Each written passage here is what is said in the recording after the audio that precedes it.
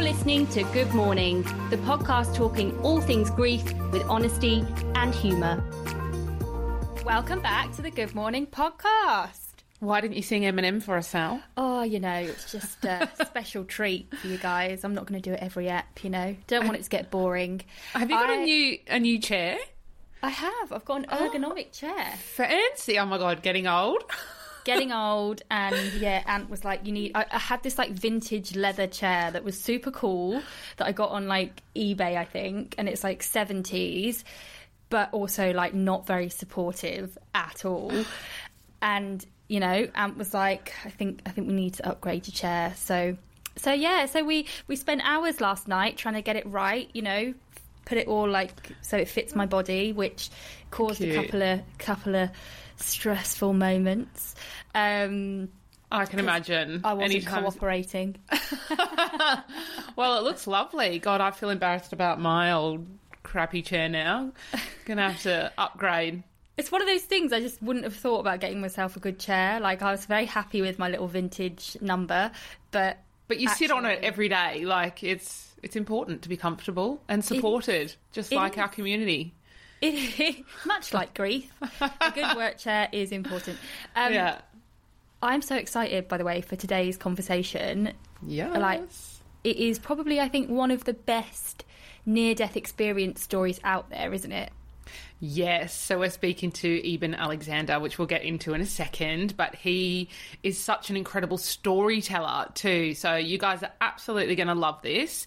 But before we get stuck in, besides your chair, how are you feeling, Sal? Because I know we're coming into your big milestone onslaught.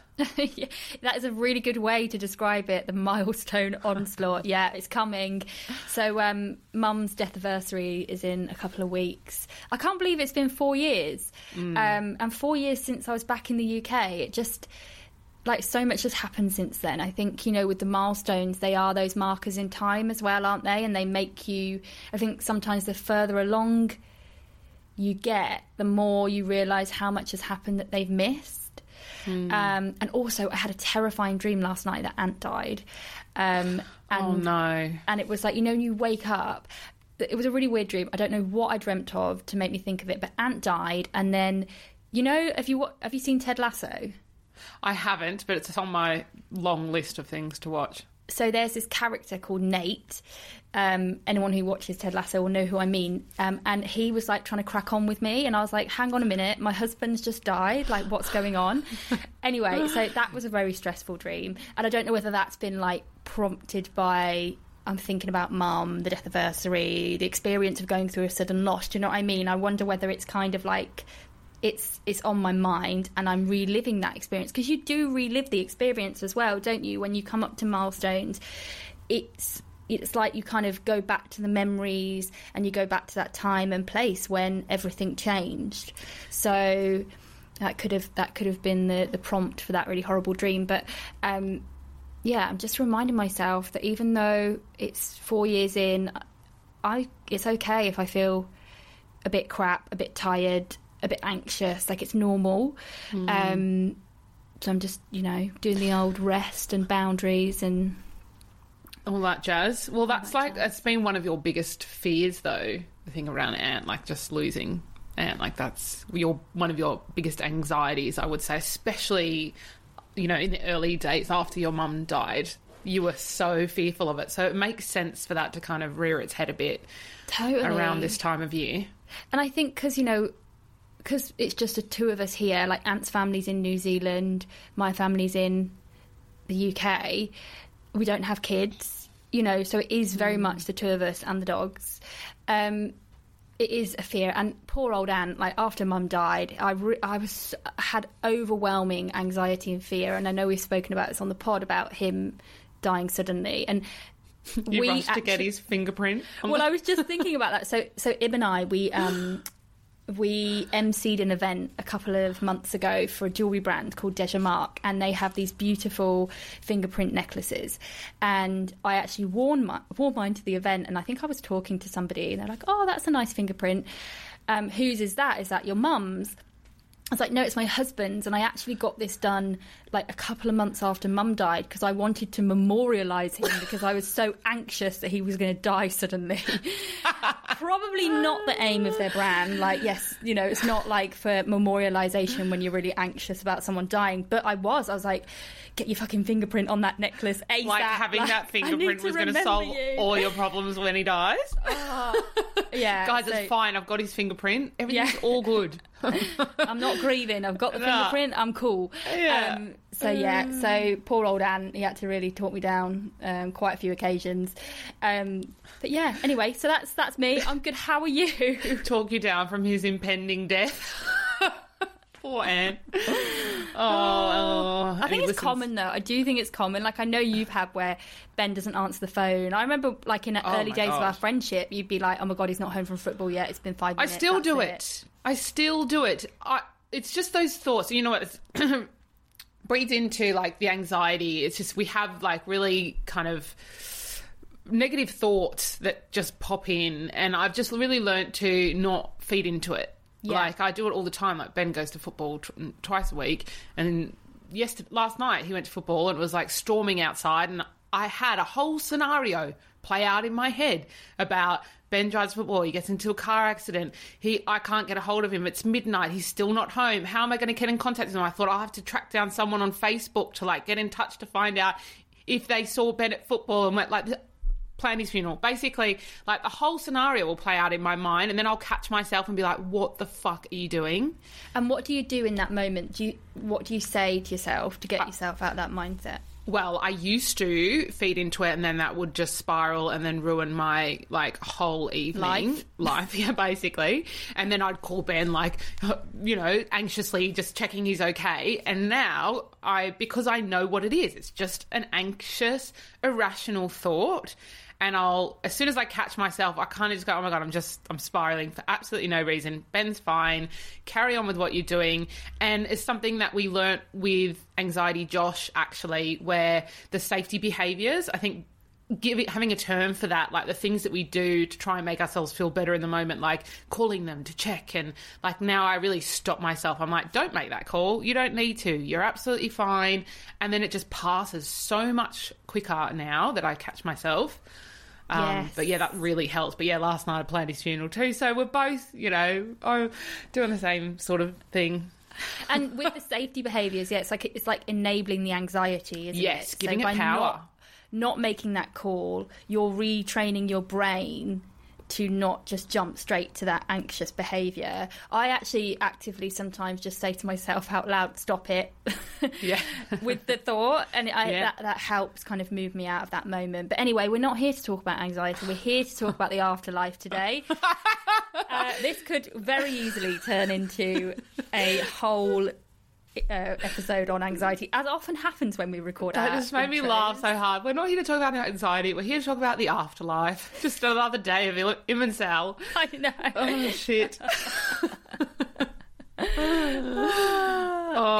Who are we talking to today? Tell us. Oh, I would love to tell you. If you guys are interested in the afterlife, as we are very much, then today's convo is for you. We are joined by Harvard neurosurgeon Eben Alexander to share his incredible near-death experience and what it taught him about life. And Eben is the author of several incredible books, including the best-selling Proof of Heaven, A Neurosurgeon's Journey into the Afterlife. Yes, and he will tell you all about his story, so we won't go into it in detail, but it is pretty wild. And what's interesting about Eben's story compared to other near-death experiences that we've covered on the pod is that he fell gravely ill with bacterial meningitis, and it has a 90% mortality rate.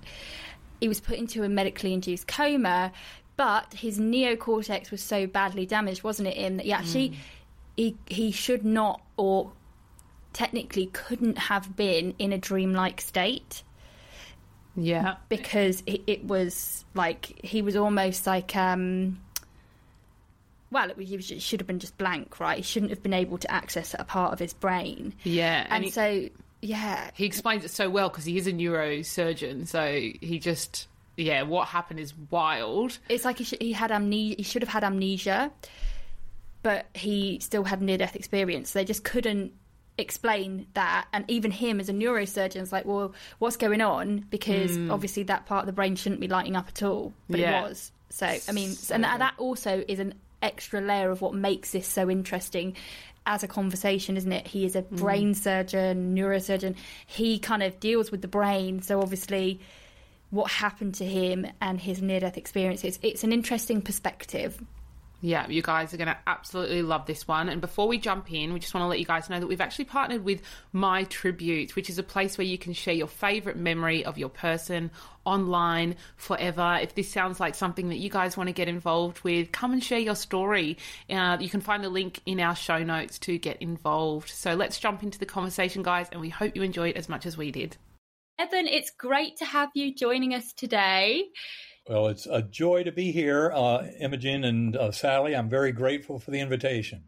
You've written several incredible books, and it was your first book, Proof of Heaven, that really captivated readers around the world.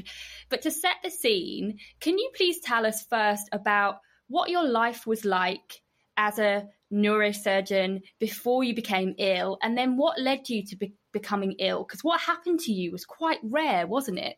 It was very rare, especially the recovery. That part is really, to this day, quite mysterious from a medical viewpoint, but I think we certainly have some better answers.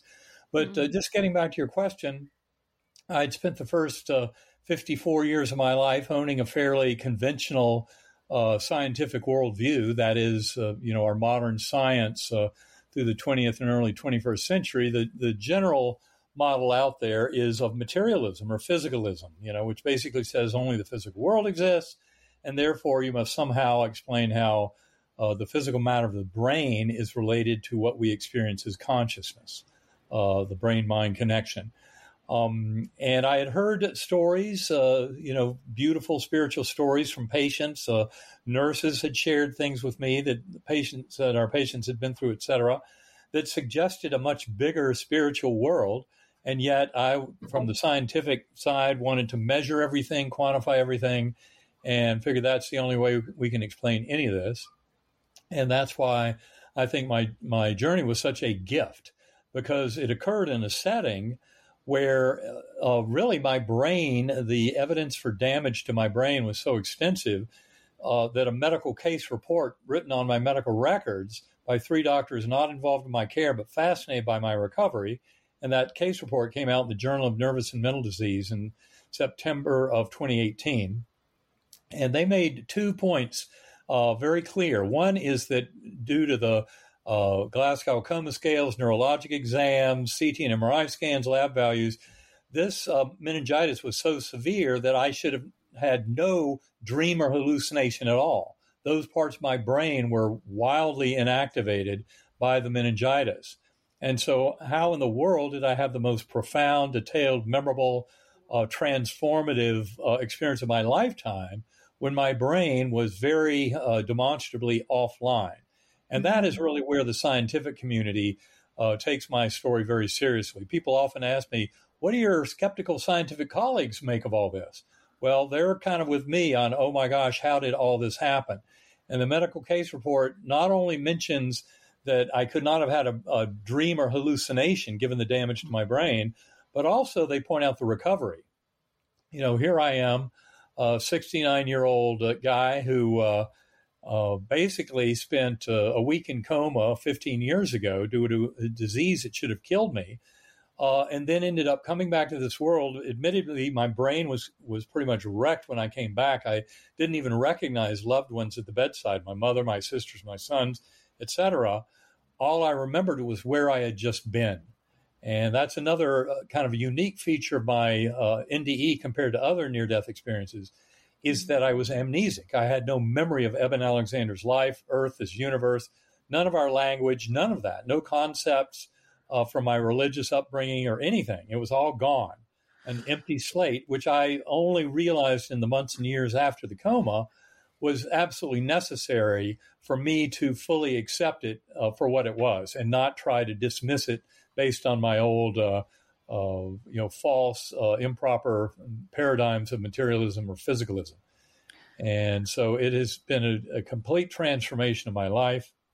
And in fact, it's really the scientific community that has supported me so fully through all this. And, I remain a scientist, as I've always been. And I knew after this journey that I had to explain it scientifically.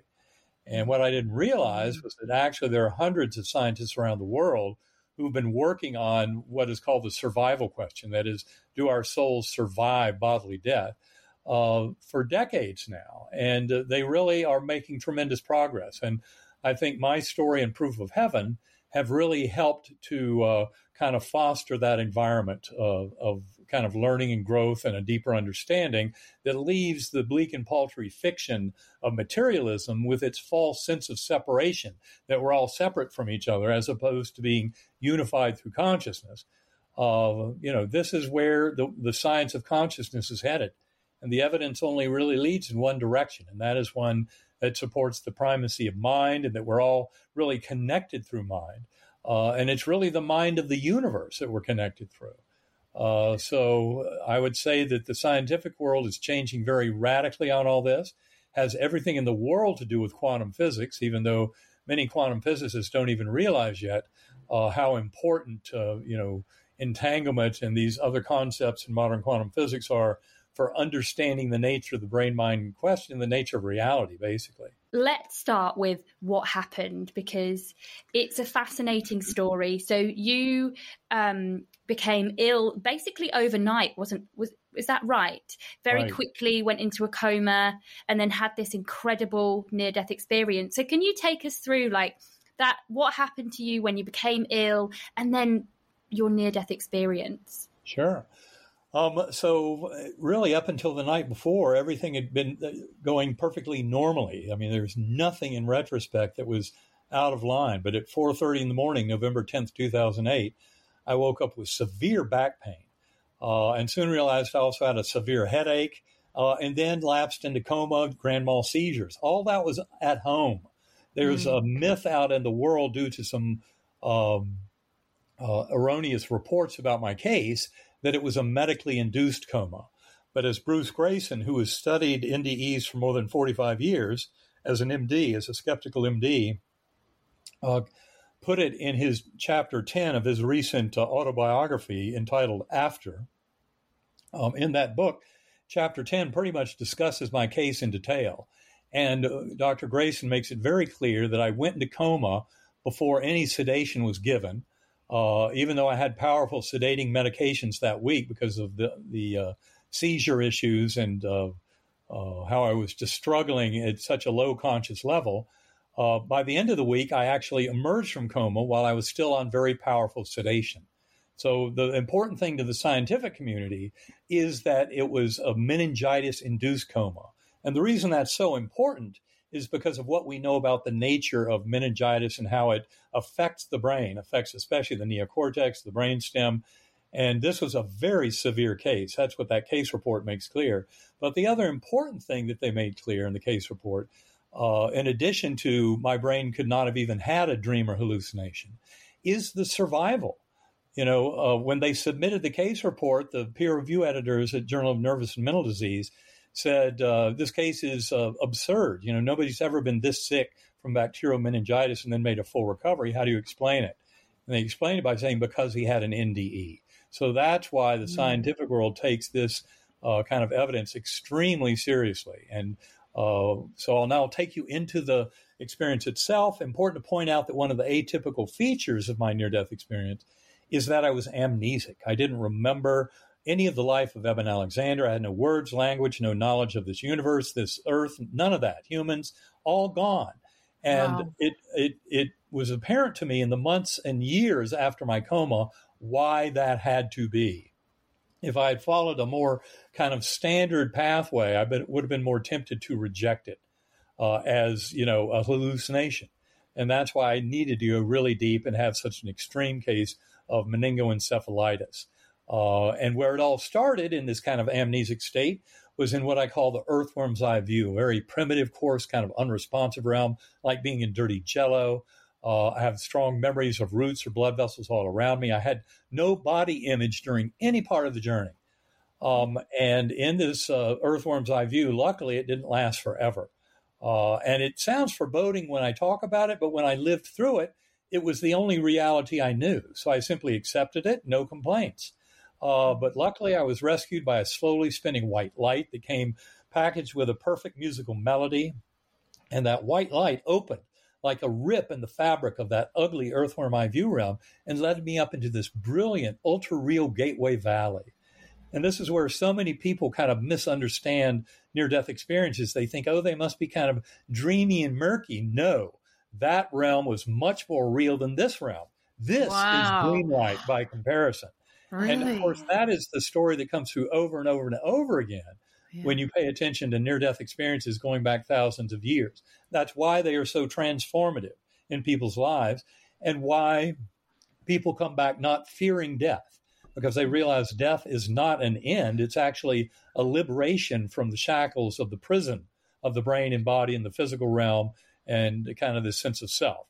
The good news is we can all discover that on our own through meditation, centering prayer, other modalities. You don't have to have an NDE.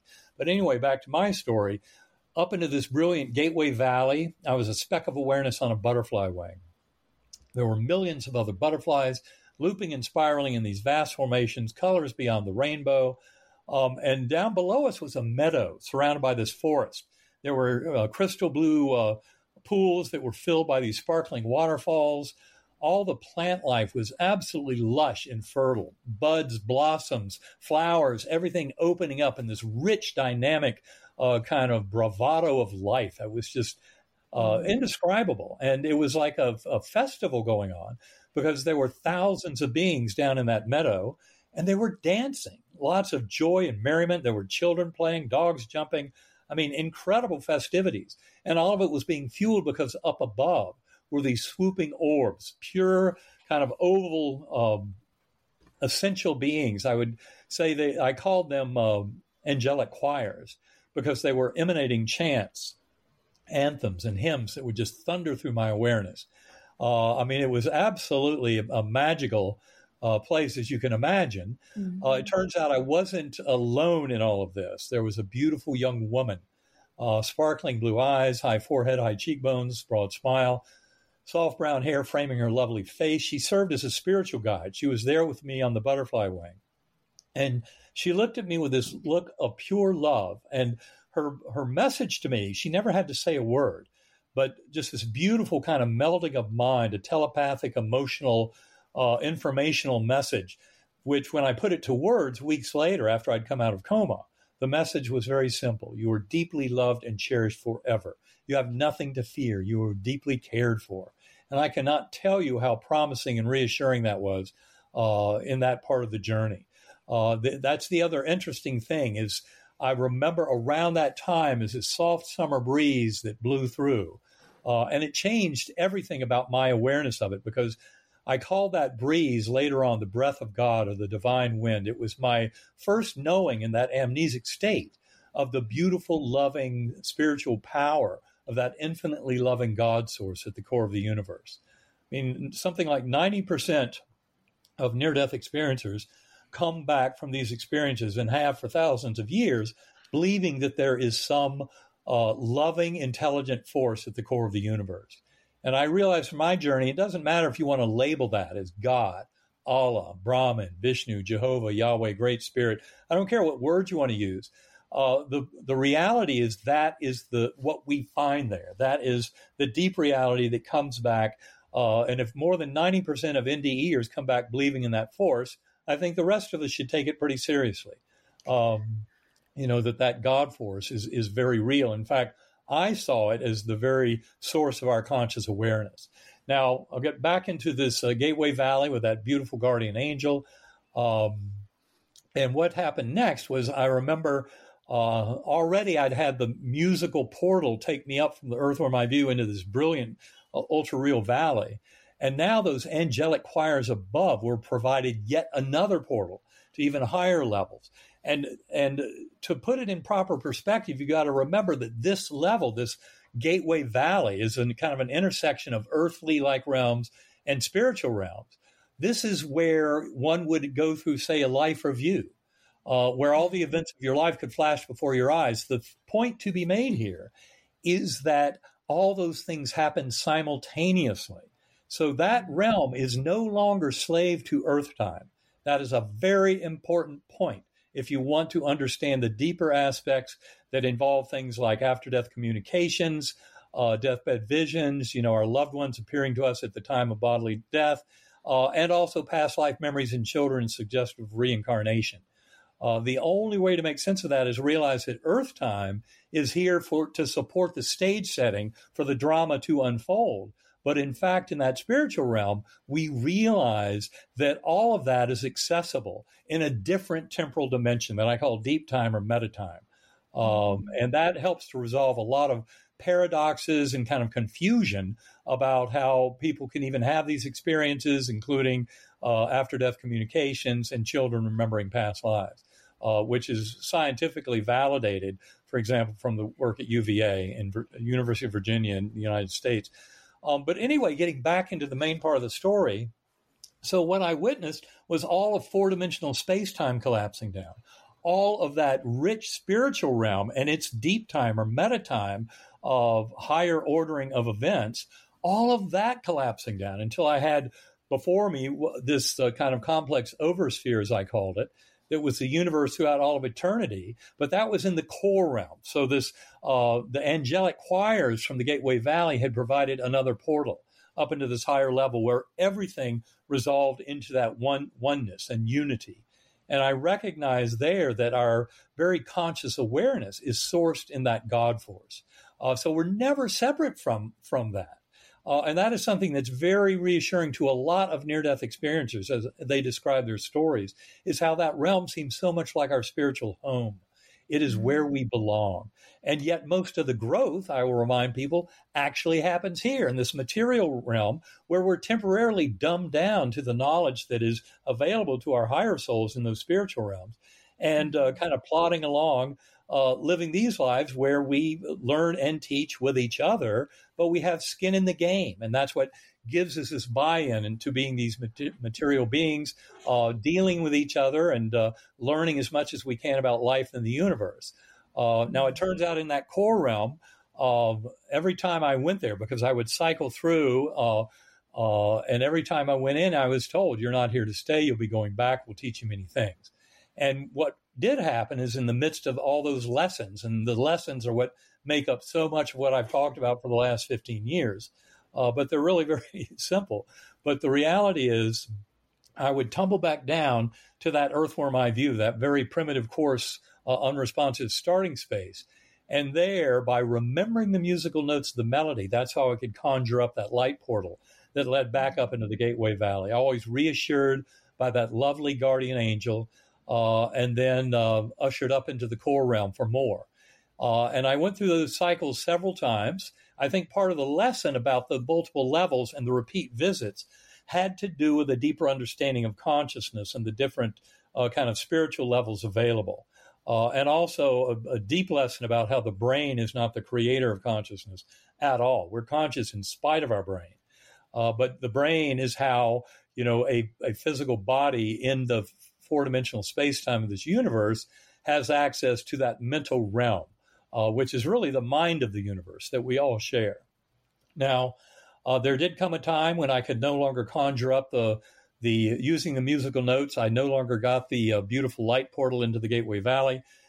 To say I was sad would be an understatement, but I also knew by that point I could trust that the universe was there to care for me. It would do the right thing as long as I had that love in my heart. And that is when I witnessed thousands of beings going off into the distance around us, heads bowed, some holding candles, this murmuring energy coming from them.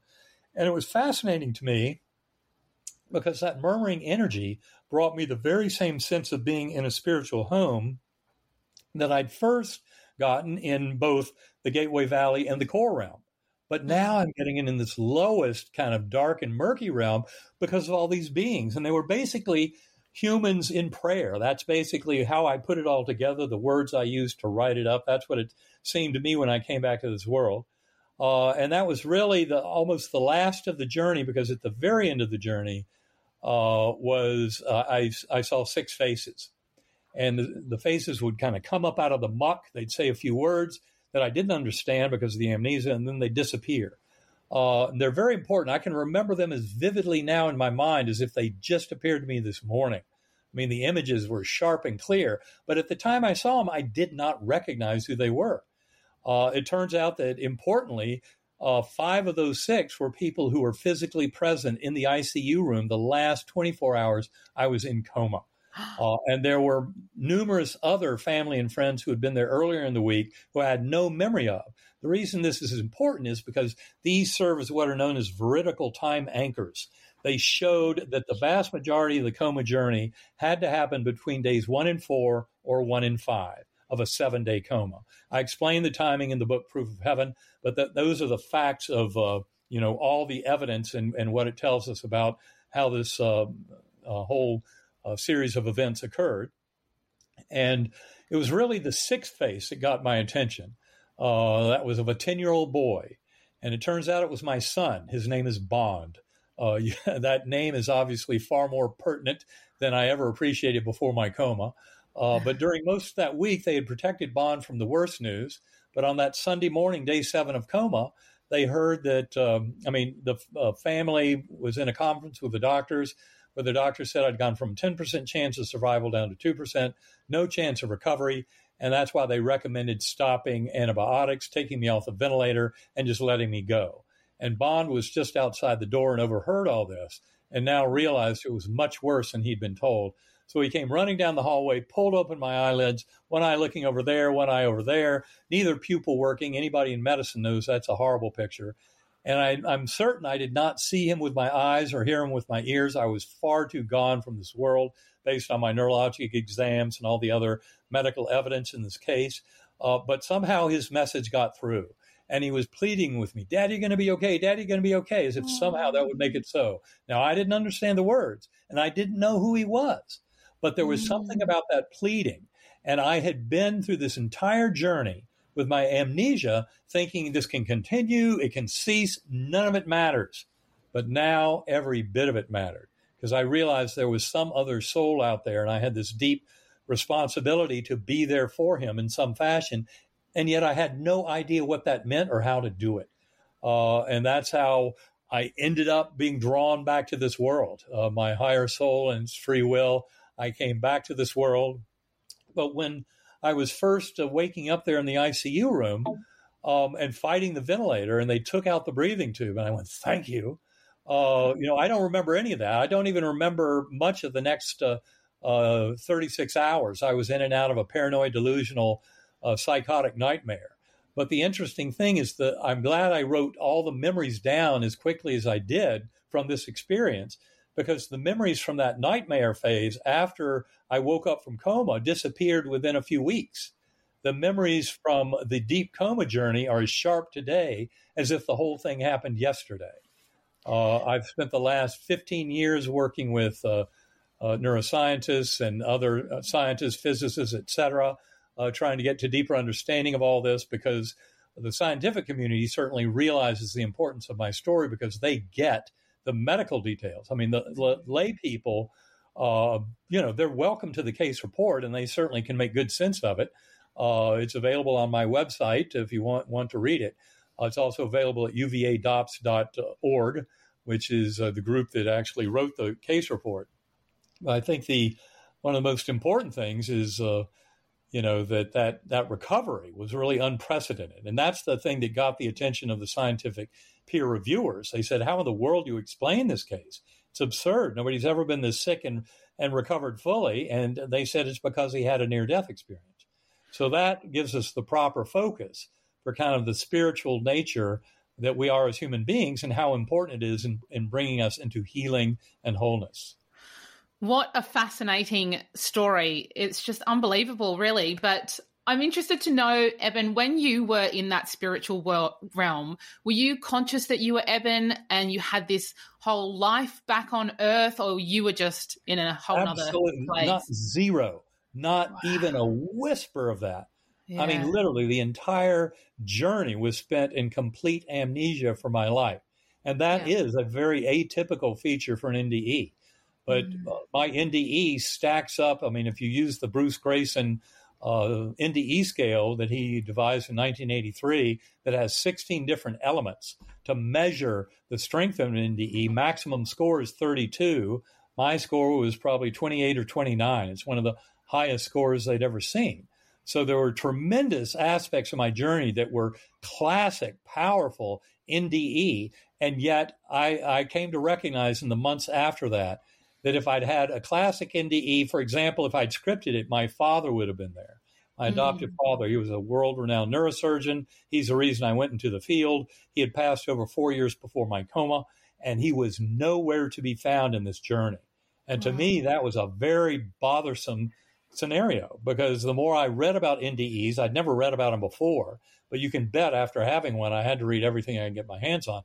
But my oldest son, who was majoring in neuroscience in college at the time, told me to write everything down before I read anything. Best advice I've ever gotten. Wrote 20,000 or so words about my NDE, then dove deep into that literature. But I was shocked, because the more I read about it, the more I realized that guardian angel who was so important in hosting me through this experience is supposed to be someone very important to you in life.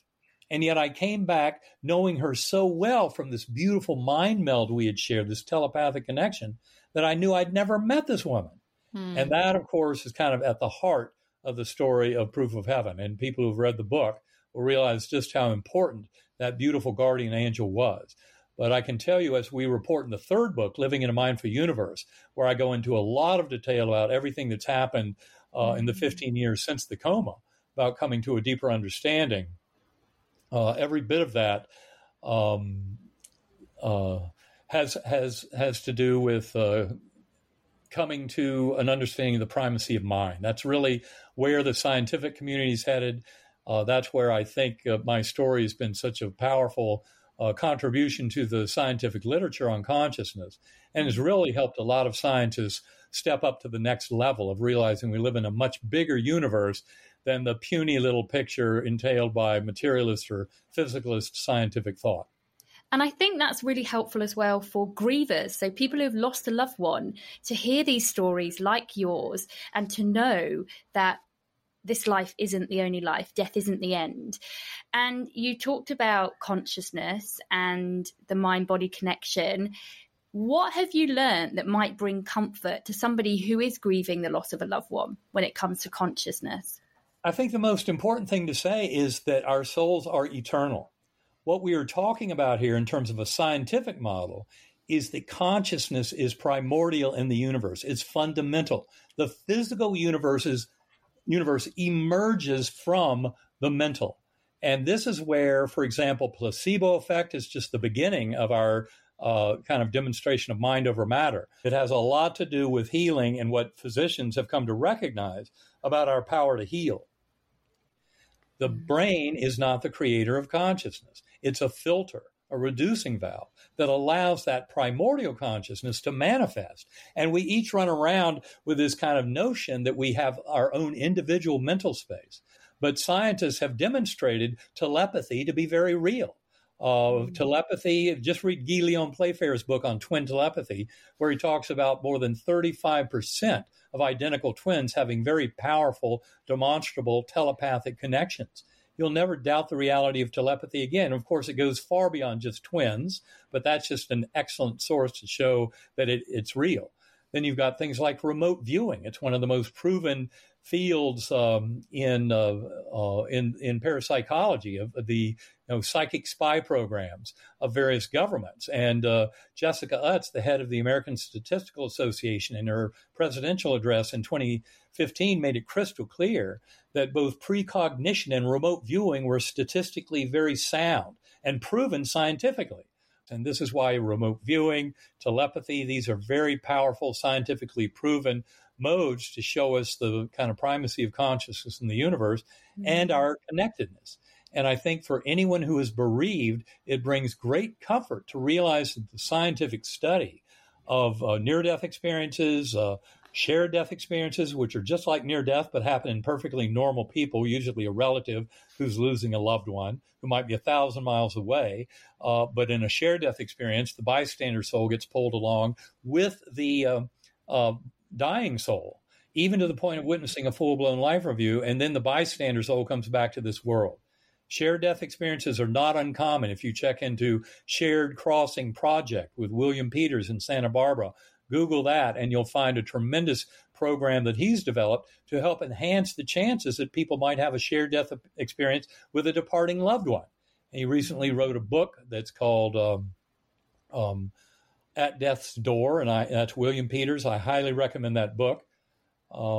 But it's really, about coming to understand near-death experiences are just the tip of the spear at showing us this primacy of consciousness and the ongoing nature of our relationships with loved ones. Mm-hmm. After-death communications, deathbed visions and end-of-life visions in the hospice literature where people go on to die are identical to what you find in the near-death literature. They always have loved ones who appear to them. Before my coma, I would have thought, loved ones who have already left the physical plane. Before my coma, I would have proudly told you as this card-toting materialist neurosurgeon that's wishful thinking that they see these loved ones. I now know that it's an imprimatur that absolutely proves the authenticity of the experience the person is going through. It happened in my own mother, my adoptive mother, who passed over at the age of 99 in April of 2019, and she spent the last 4 days of her life unresponsive with a respiratory infection. Not uncommon in a 99-year-old to have that kind of whack, down to the ground when you get a fever and infection. But 2 nights before she passed, kind of totally against any kind of medical understanding, she woke up, got out of bed, which her nurses said was impossible, woke the nurse up and said, my mother's here, call my children, she's really here. My mother was ecstatic. Now, unfortunately, the nurse did not call us, but we did end up going there within a day or two. Turns out, oddly enough, at that time, I was down in the Bahamas giving a presentation with William Peters on the afterlife and on shared crossings and all that kind of thing. And then I went right home to my mother passing from this world. And I spent the last night of her life, I was lying on a mattress on the floor beside her bed, had the most fantastic dreams of seeing her in her youth, my father, Eben Jr., both in their youth, and other people involved in their lives, including many that I didn't know. All in these very real dreams going on. And then she passed from this world very peacefully at 8:30 the next morning. But she never returned to consciousness as she had at 2:30 a.m. when she saw her own mother. And I think that is something that we hear a lot when it comes to NDEs, that people see their loved ones as they're approaching the end of life. Isn't it, Im? It's something that we've heard a lot in conversation with other people. Like we spoke to Dr. Bruce Brayson on the podcast before, and he's talked about that. Yes. I'd love to know, you've talked about spirituality and you've talked about ways that we can tap into our consciousness to help us connect with that bigger universe. And I know that mindfulness has played a really big part in your journey since you had that experience. What can we do, and what have you changed in your life since this experience happened to you? Well, what I can recommend to people is to meditate. Take some time. And for me, meditation is the same as centering prayer. It always involves an infinitely loving God at the core of the universe that is a co-creator of our evolving reality. But I realized, I guess within 2 years of waking up from coma, I'd read about 150 books on quantum physics, on the brain-mind connection, on spiritual traditions, East and West, trying to get some answers. And I finally realized that if I wanted to really get it, I had to explore my own consciousness. I had to develop a very regular pattern of meditation and going within. And I've been very grateful for that. I've spent the last 11 or 12 years. I use the technique of sacred acoustics. If you go to sacredacoustics.com, you'll learn a lot more. Full disclosure, Sacred Acoustics was co-founded by my partner, Karen Newell, who is also the co-author of our third book, Living in a Mindful Universe. That book goes a long way towards bringing science and spirituality together, and also goes into deep detail about explaining what's going on with differential frequency brainwave entrainment. Why do these sounds of sacred acoustics have so much power? And we talk a lot about that. It has to do with the fact that they're intersecting in the lower brainstem in circuits that are more than 300 million years old. That has a lot to do with their great power at helping to separate kind of conscious awareness from our normal kind of ego, human-focused consciousness into a much grander transcendental form of consciousness like you encounter in near-death experiences. And I think it's because of that, the intersection of those sounds, the slightly different frequencies to the two ears. If you go to sacredacoustics.com, you can learn a lot more about it. She has very instructional videos and a lot of information. But it turns out I've used those tones pretty much daily for the last 11 or 12 years, and have used them not only to return to my NDE, not just to recover memories, but to develop a rich, ongoing, active, dynamic relationship with the various agents and entities and that infinitely loving God force that I first discovered in my NDE. But I've used meditation to return to that. And I think the biggest piece of information to share with people just has to do with one of my biggest discoveries early on, was that there's far more to me and my soul and my kind of mental experience of Eben Alexander than just the little voice in my head. I love how Michael Singer, in his book, The Untethered Soul, he calls the voice in your head your annoying roommate. And that's a very, very good way to put it. That is not your consciousness at all. Your consciousness is a far deeper mystery. The voice in your head is little more than a parlor trick compared to the awareness of that voice. I wish when Rene Descartes said that centuries ago, he said, I think, therefore I am. I wish he'd said, I'm aware of my thoughts, therefore I am. But the thoughts are not the magic of consciousness. It's the awareness. And that's where we teach people in our meditation play shops with sacred acoustics, etc., to let that little ego voice in your mind state a request, ask a question, whatever, at the beginning of the meditation. But then you learn to ride those tones, ride the music of sacred acoustics, focus on your breathing, and let that little ego mind drift off into the rearview mirror, because you're off on an adventure. And the more you do this, the more you start to develop kind of a broader ability to let go of that ego mind and open up into your true higher soul. And this is where, this scientific model of the brain as a reducing valve or transceiver that receives primordial consciousness but does not create it starts to become very apparent, because we learn that by going within, we can start exploring into that primordial mind and open ourselves to what the universe has to teach us to help us grow and transform at our current level of development. Can't wait to check it out. You've shared some incredible resources during this episode. I am curious to know, did you find it difficult to adjust back to this materialistic world after your spiritual experience? Because I can imagine it would have been quite difficult. Well, I can say for me, it was really a pleasant experience. I came back and do know that, when I first came back, my brain was really wrecked. As I said, not even recognizing beloved family members at the bedside. All that repaired over hours and days. And in fact, all my memories were back over about 2 months. And interestingly enough, I discovered through comparison of conversations with close family about distant early events in my life that the memories were more complete after the coma than they had been before the coma. That's a real shocker to many people. And in our book, Living in a Mindful Universe, we explain a lot about how memory is not even stored in the brain. It's something that neurosurgeons have kind of suspected for a long time, because there's never been a brain operation that was associated with the deletion of long-term memories, in spite of more than millions of brain resections over the last century or so. Never, including cases of hemispherectomy in young children, where half a brain was taken out. It's absolutely fascinating.